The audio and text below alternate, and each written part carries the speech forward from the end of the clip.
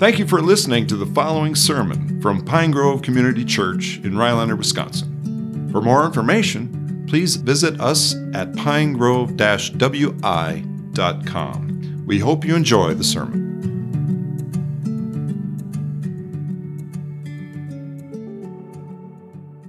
All right, thanks, Pastor Jeff. If you have your Bibles, let's turn to Philippians chapter 3. We're going to begin at verse 17 and read a bit into chapter 4. So happy New Year, by the way. If you looked at the date, it's kind of fun. 1-2-3, 1-2-3. Did you see that? Yeah, pretty cool. All right, for those of you who are visiting, glad that you're here. Our church decides to keep our kids in the service. That's not because we think everybody else who does it differently is wrong. But we find it helpful to let kids be in here, and so you may hear a kid talking or squirming or being discontent that they didn't get a candy bar or something like that. And so it's all right, but if you need to, you can go to the back with your child or head out to the hallways, but we don't want to be it's fine to have your kids being a bit disturbed. Disturbing people? I don't know. Right. Yeah, that's right. Good. So let your kids be here. All right. Why contentment? Well, why not? It's the end of a new year, starting another one, or end of an old year, starting a new year. And I want us to consider not just contentment in regards to the stuff you have and you wanting more, although that's a big part of it. Rather think regarding contentment in circumstances, trusting God, resting in Him, from Him, and as far as loving Him more than all others, and so receiving from Him whatever He decides to give you. Resting in Him. That's the kind of contentment I want to ask us to consider, and then think about that kind of contentment is learned. It's not a virtue that's just like downloaded. It's, maybe another side is it's earned. It takes a long time and it doesn't come easy or cheap. All right, so Philippians 3, beginning at verse 17. I'd planned to read through 13, but I might read longer as we go. All right, brothers, join in imitating me and keep your eyes on those who walk according to the example you have in us. For many of whom I have often told you and now tell you even with tears, walk as enemies of the cross of Christ. Their end is destruction. Their God is their belly. And they glory in their shame with mind set on earthly things. So they're discontented.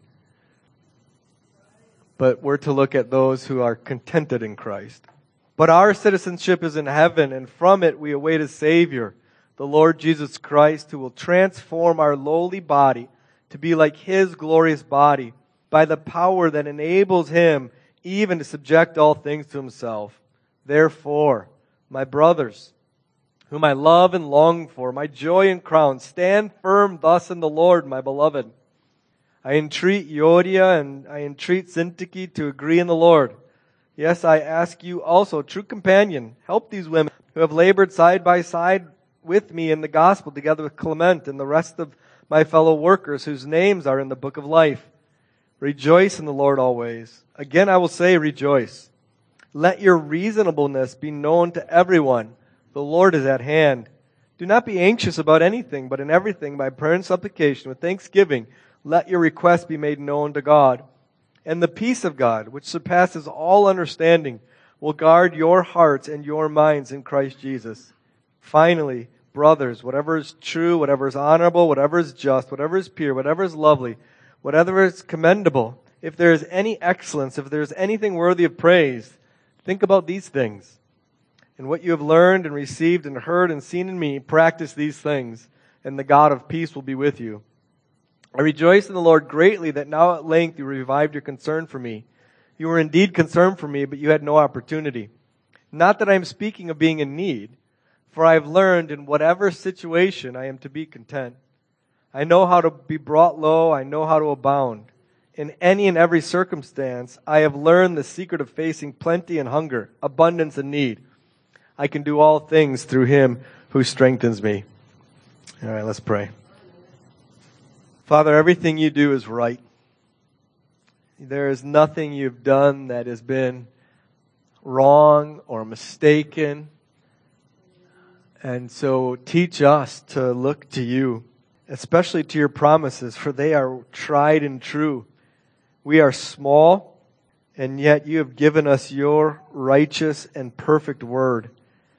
So when trouble and anguish find us, teach us to delight in your words, God. So we ask for your help now. In Jesus' name, amen. So we have a situation here. Paul is concluding this letter, and he wants to impress on them that in this world it's going to be difficult.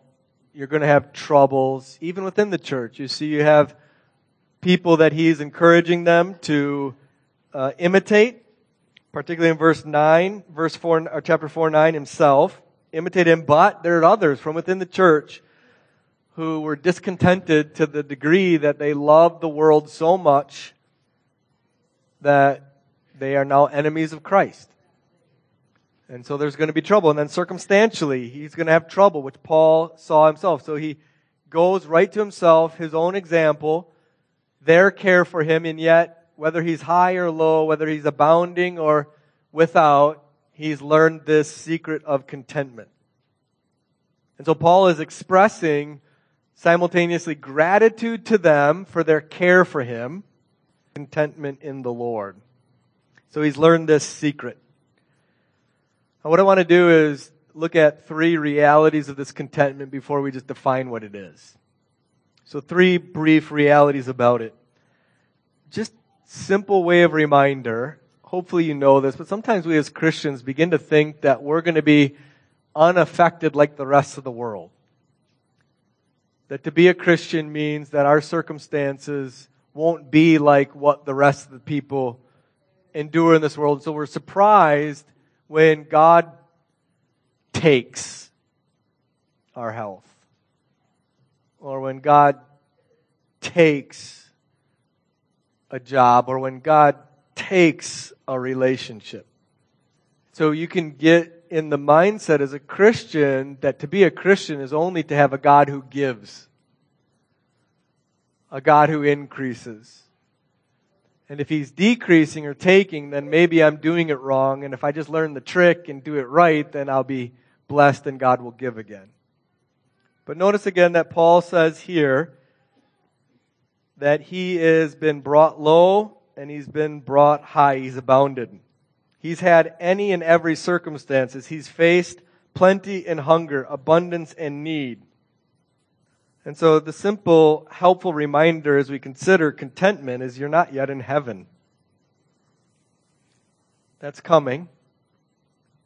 We are on an earth that is often, because, as Dennis prayed, our first parents, miserable. And so, you're going to have many and varied circumstances. You're going to be abounding and then brought low. And just to remind you that this is the way it is here. We're not fatalistic or pessimistic, constantly thinking everything's going to be bad. And yet the reality is, this coming year, as you looked at last year, you're going to have a heaping helping of both. It's normal, isn't it? So we often talk of the Christian life as a battle, a fight, a war. That's what the life of a Christian is. And what God is doing, as we'll see in a moment here, is teaching you. Paul says twice that he has to learn contentment. And so God's highest good for you is to teach you, to instruct you that you might become more like Christ.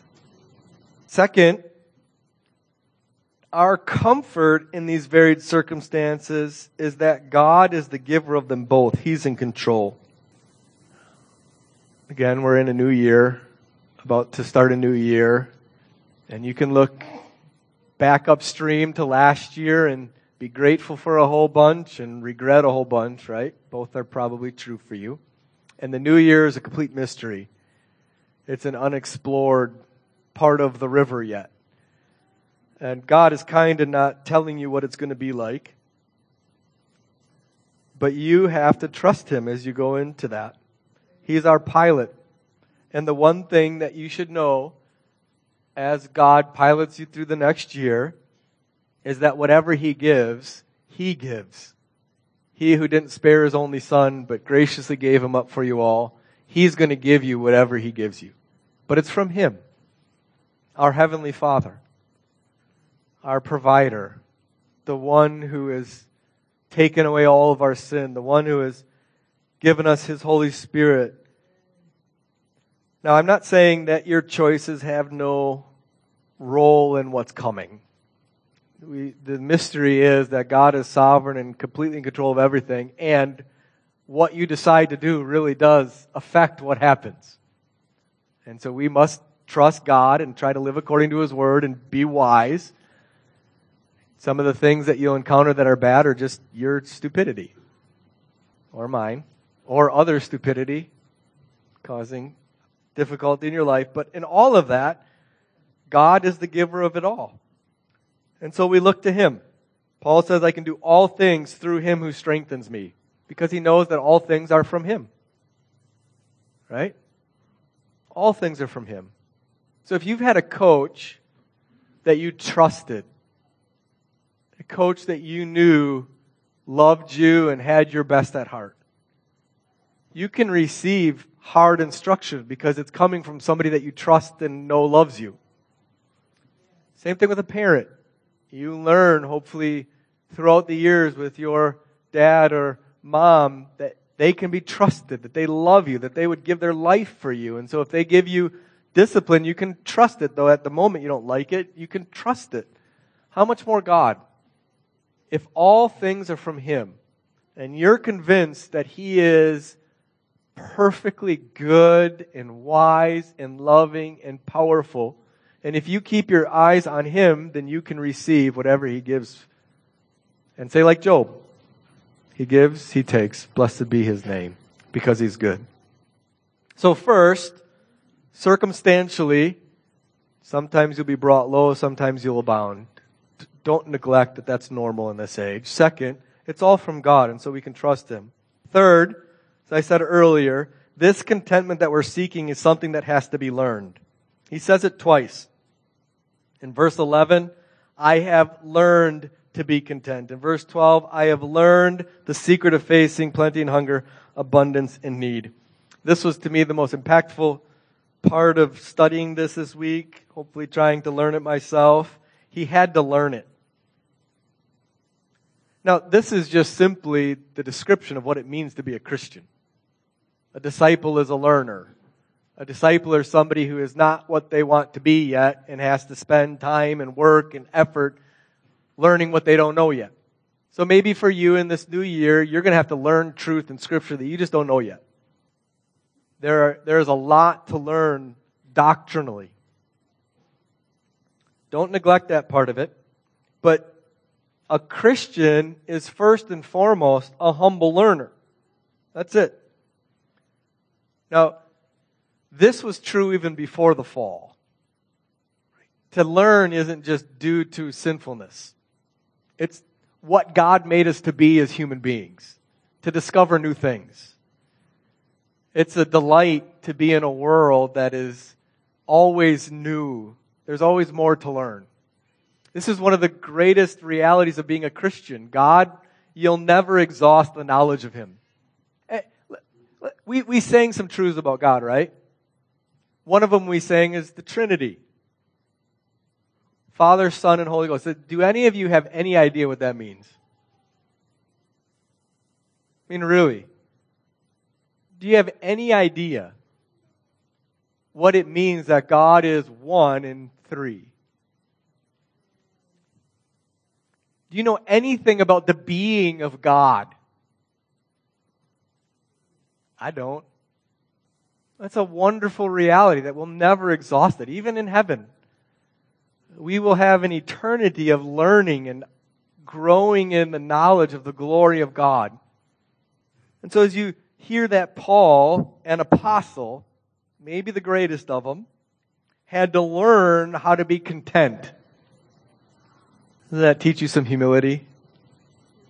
You're not all that. You really don't know hardly anything. And not only don't you know data, you know yourself when you face circumstances you don't enjoy, you rarely are in control of yourself. You're really not that good. You know, kids, let's say if you're 15 to 22 or so, and your dad or mom makes a decision that you don't approve of, how do you handle it? What's your emotional internal condition? Do you handle it with wisdom and decency? How do you do? Don't you have to learn that? Isn't that a part of maturing? So this is a call to humility, and also a call to really not think better of yourself than you ought. There are some times where I think I have gotten good at handling criticism. And do you know when I think that I've gotten good at handling criticism? When I'm not being criticized. And then when I'm criticized, you know what I learn? I'm not good at it. So all of God's children, all of us, will spend the rest of our lives learning this lesson. No one gets to graduate early. No one gets to skip a grade. There are some who, in their demeanor, their God-given makeup, are better at this than others. That's not due to them. This is just a gift of God. There are some who are just easygoing. We have twin sons. One is Jamaican and one is high-strung Irish. And they're from the same mother. And they're very, very different. But you're all going to be learners. And the way that you'll learn this contentment is through experiences that are often very unpleasant. And look at what Paul says. I know how to be brought low. I know how to be brought low. Do you understand what's contained in that short phrase? Brought low. Have you ever been brought low? Humbled? Down? Paul's learned how to handle that. The opposite side, though, is true as well. He knows how to abound. This is something that we often neglect to remember, that it's true that when you're brought low, you're humbled. You don't have to work hard to be humbled in humbling circumstances. But being brought high, abounding, is often a greater danger to our souls than being brought low. There is a temptation when you've lost something significant, health or a loved one, that you can just go to despair and give in and lose hope and become hard and callous and heartless. That's a temptation, but that's not as dangerous as the pride that's a danger to our souls when we're abounding, when you're winning. And so Paul has learned in both those circumstances how to just continue to rest in God, to not get too high when he's abounding and not get too low when he's in need. So he's learned it, but he's learned it through very, very, very difficult circumstances. A life of pain. You know Paul's life, right? You remember when he converted to Christianity, what happened? What was the next thing you read about Paul? He's being lowered in a basket from a wall to run for his life. At his conversion, what it was said to him is he's going to learn how much he's going to suffer for my name. This is the life of a Christian. But a little twist in this is Paul didn't learn this in isolation from relationships. What I mean is, too often I think we conceive of our life in Christ, our Christianity is something that we've got to figure out in of myself. But Paul says here that, in let's say 3:17, brothers, join in imitating me.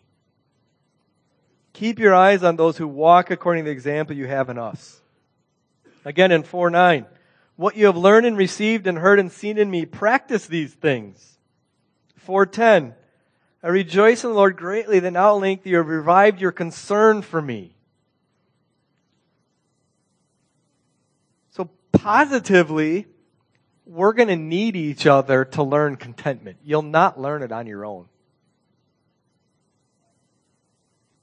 You'll need others to just look at and observe how they handle things. You'll see others who are single, and you're single, and you want to learn from them contentment in your circumstances. You'll see others who are empty nesters, and you're about to enter into that. And how do I learn how to walk with Christ in that season? You'll see others who have had misery at work or in family relationship. How do they handle that positively? But you also see the negative. For many, verse 3:18, of whom I have told you and tell you now with tears, walk as enemies. Right? They were walking with Christ. They were confessing with Christ, but now they're turned from Him. So we're going to need examples, but we're also going to need those who share in the trouble with us. Look at 4:14. Yet it was kind of you to share in my trouble. As we learn contentment by going through all kinds of circumstances, the one thing we'll constantly need are other people to help us. It says in 4:16 that you sent help for my needs once and again, or as another translation says, time and again. The reason Paul writes in this letter in a way that he really doesn't to any other church, it's very warm, it's very affectionate, it's upbeat, positive, is because the Philippians loved him enough to constantly be those people who were always there helping him. And so, when you're up, beware of looking down at others such that you isolate yourself from them. When you're down, beware of lying and putting on a lie to everybody else that isolates you from that, such that it looks like you don't need any help. Again, we don't want to build a church that's just a bunch of liars. Okay? Yet a lot of your marriages are very difficult, painful, embarrassing, shameful. What are you going to do? Hide? Lie about it? Act like it's good? And you can apply that to many other circumstances. So don't isolate yourself. Also, don't be unconcerned for the needs of others. Go towards them. We've said this phrase, and we want to continue to say it. If you see something, say something. We, at our elder deacon, pastor, and wives' Christmas party, played a game. Pastor Jeff usually leads a game. And Pastor Mark was on my team. And he cost us some points. What he did was, the question or whatever it was kind of like a Pictionary game, right? And you drew something, I think, was it a song? I don't remember. And Pastor Mark, always his first instinct, and the first two were right, and then he scribbled it out and put second, right? And then the second one was wrong. And I'm using that as an illustration, like his gut was right. His first instinct was right. Often when you see something in somebody's life, you're right. Your gut's right. But then you start talking yourself out of it, right? So if you see something, just humbly go up to them and say, hey, this is what I see. You could be wrong, right? This isn't judgmental. This isn't to cast stones. This isn't to elevate yourself. This is to humbly enter into what you see. Parents, you got to do this all the time. You're always looking at your kids, and you're typically right in your gut. So share concerns. Don't separate yourselves. Again, this is the great goodness of being a part of a church. You don't have to learn this lesson alone. Ever. We get to do this together. We get to learn contentment, which is often going to be very, very painful. Together. With support and care and love and tenderness and a listening ear and prayer and gathering every week to sing again of the mercies of Christ and the greatness of God as a weekly respite from the difficulty. And so don't hide. So those are the 3 lessons around it. You're going to go through ups and downs, brought low and abound. It's all from God, so you can rest in it. And third, you're going to have to learn it. But we get to learn it together. All right, so with those in mind, what is contentment? What does it mean? What I want you to get at is, when I say contentment, kids, it's Christmas, right? When you open your presents, at the end of it, did you think to yourself, I got everything I wanted? No. Because there was things that you wanted that you didn't get. Or there was things that you got that you wanted a different model. I wanted a boning knife to cut apart deer, and a very specific one, and I got a different one. I didn't want that boning knife, I wanted that one. Well, I bring that up to say, sometimes as we think about contentment, we just think about stuff. I should be content with what I have. And that is true, but that's not the main thing I want you to think about with contentment here. Instead, let's read again, 11 and 12. Not that I am speaking of being in need, for I have learned that in whatever situation, he's talking about life circumstances here, not just possessions. It's bigger than possessions. In whatever situation, I be content. I know how to be brought low. I know how to abound in any and every circumstance. What he's talking about here in contentment is that we are not slaves in our minds, in our internal reactions to circumstances. They aren't our God. God is our God. And so, another word for contentment here is just resting in God. That we have trust in God in any and every circumstance. That's what Paul has learned. Maybe an example in Scripture would be Acts 16. You remember Paul and Barnabas were arrested. They're in jail. And, this isn't like our nice county lockup. This is a pit. And what are they doing? Singing. It's a famous example that makes us all feel guilty. That's a picture of contentment. Another picture of contentment would be Christ on the cross. He's not a slave to the circumstance of his crucifixion. Father, forgive them. They don't know what they do. I tell you today, you'll be with me in paradise. He's a master of himself in the circumstance. The circumstance isn't a master of him. That's what Paul's getting at here. Now, this doesn't mean that we become robots. The Bible is also full of emotion. The psalmist crying out, "How long, O Lord?" That's not discontentment. To cry out to God in pain. It's full of rejoicing. Here, twice. Rejoice in the Lord always. I say again, rejoice.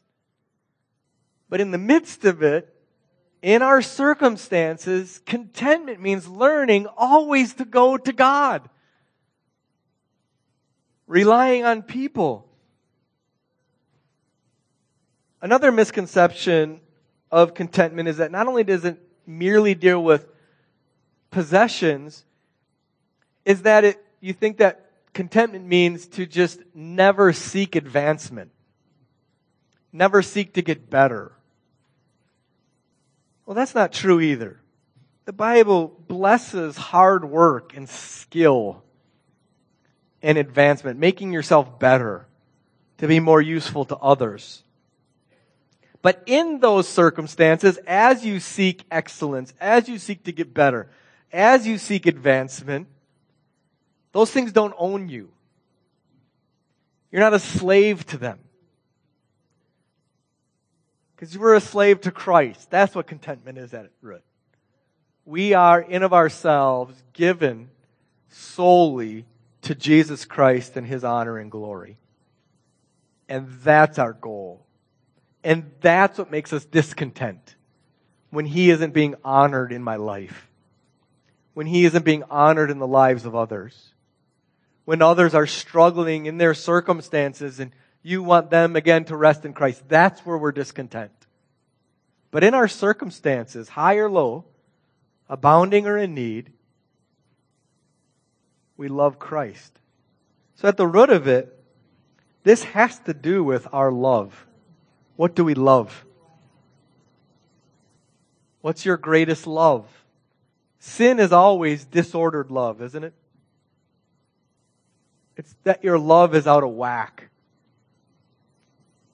A father can get like this. What he loves more than anything is the respect and accolades that come from work. So he'll neglect his wife and kids. His love, his affections are disordered. A mom can love peace and comfort and her own schedule and gets angry easily or frustrated with the kids because loves are disordered. Church members can get like this.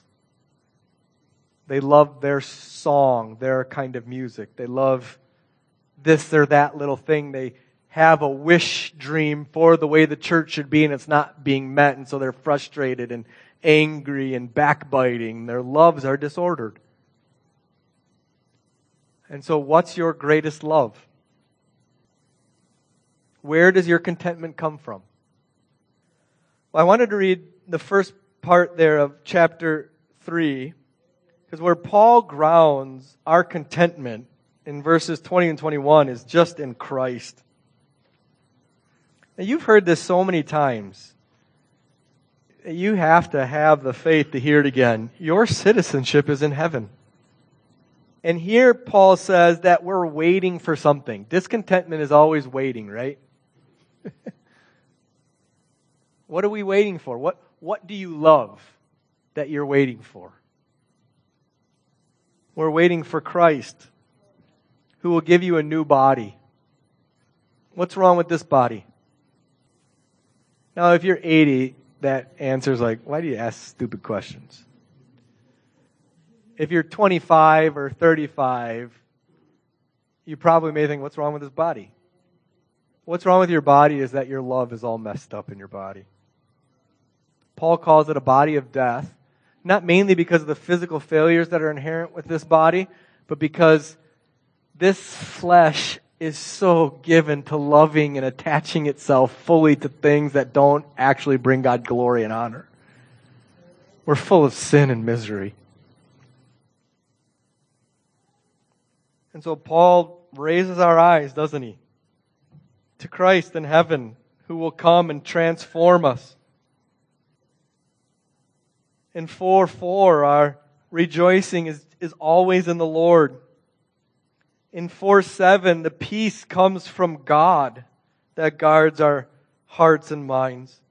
In 4:19, our hope that is our contentment in all things is that God will supply everything we need. And so the reason that we grumble and complain and despair so much is because we neglect to remember Christ and what He's done for us and what He promises to do for us.